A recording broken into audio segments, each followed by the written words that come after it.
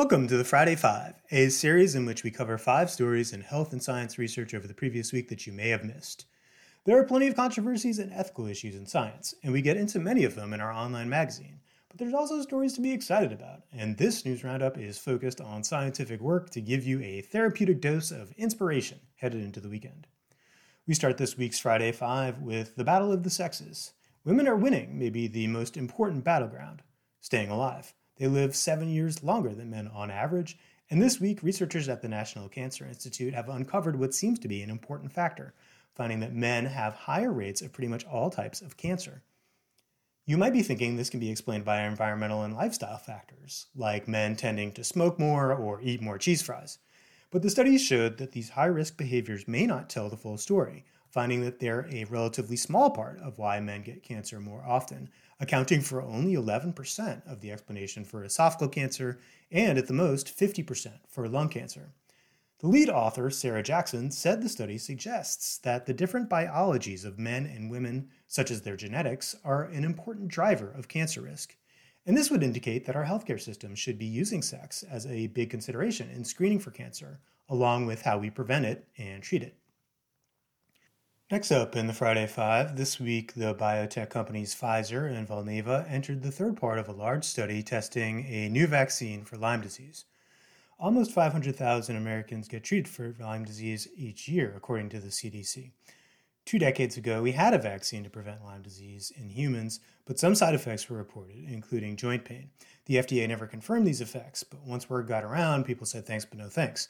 The new vaccine, called VLA15, leaves out a protein region that was linked to the side effects of the old vaccine and targets 6 kinds of Lyme disease instead of only 1.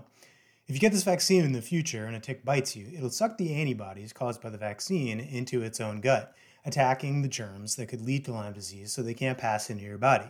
At least that's how it's designed to work. In early trials, the vaccine did trigger the right response in the immune system, and it passed safety standards. The phase of the study that just started, it includes about 6,000 people as young as 5 years old.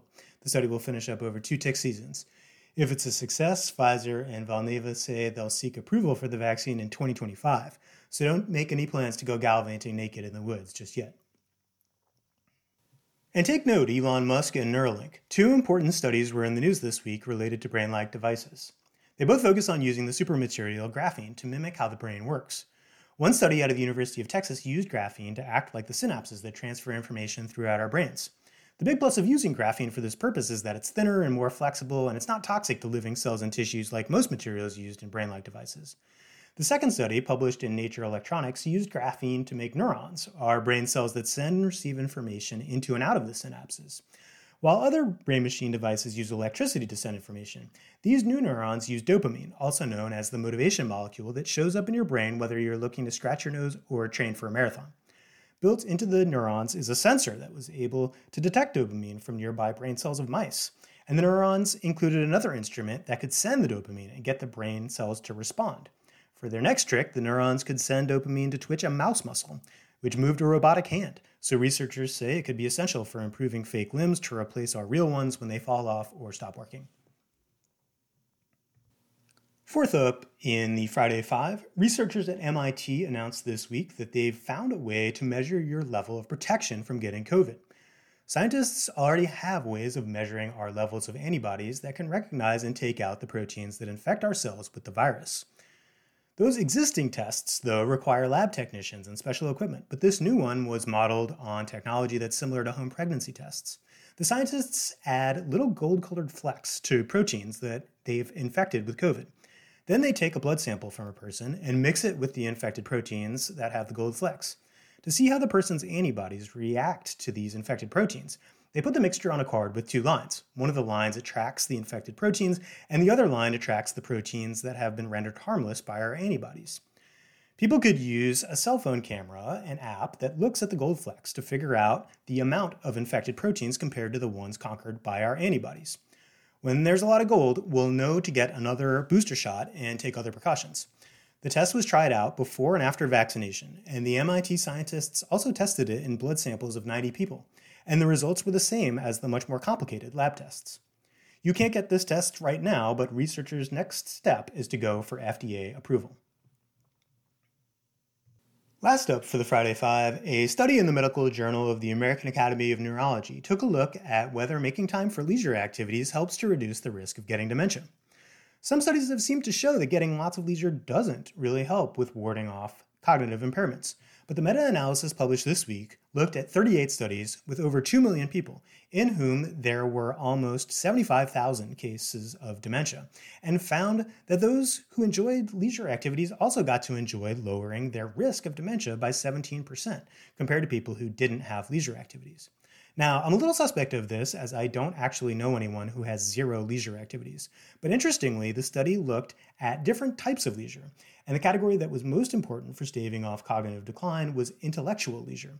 These activities, like reading or writing for fun, playing musical instruments, or making crafts, were linked to a 23% reduction in risk, while physical leisure, like yoga or swimming, came in second at 17%. Social leisure, like joining a club or volunteering, was third, with an underwhelming 7% reduction. Although I'm thinking that many intellectual pursuits and physical activities like playing sports are also social activities. And the study didn't analyze the amount of leisure, like number of hours per week, in any of these categories. But it's safe to say you need more skin in the game than taking one basket weaving class to reap the benefits. But we always hear how continuing to work into old age and making work your passion can help fend off dementia. And this study is an important reminder not to go overboard with that. Make time for leisure, especially on a Friday in August. I hope you enjoyed the Friday Five. As always, please check out the Leaps.org magazine online, where you can learn about the latest and most important developments, such as this week, how scientists at Columbia University are designing robots with new levels of spatial awareness. Overall, the Leaps.org platform looks at trends and innovations through the lens of rational optimism. You can find out what to be concerned about, but we also tell you which scientific breakthroughs are giving reason for excitement. Have a great rest of your Friday and enjoy some of that healthy leisure this weekend.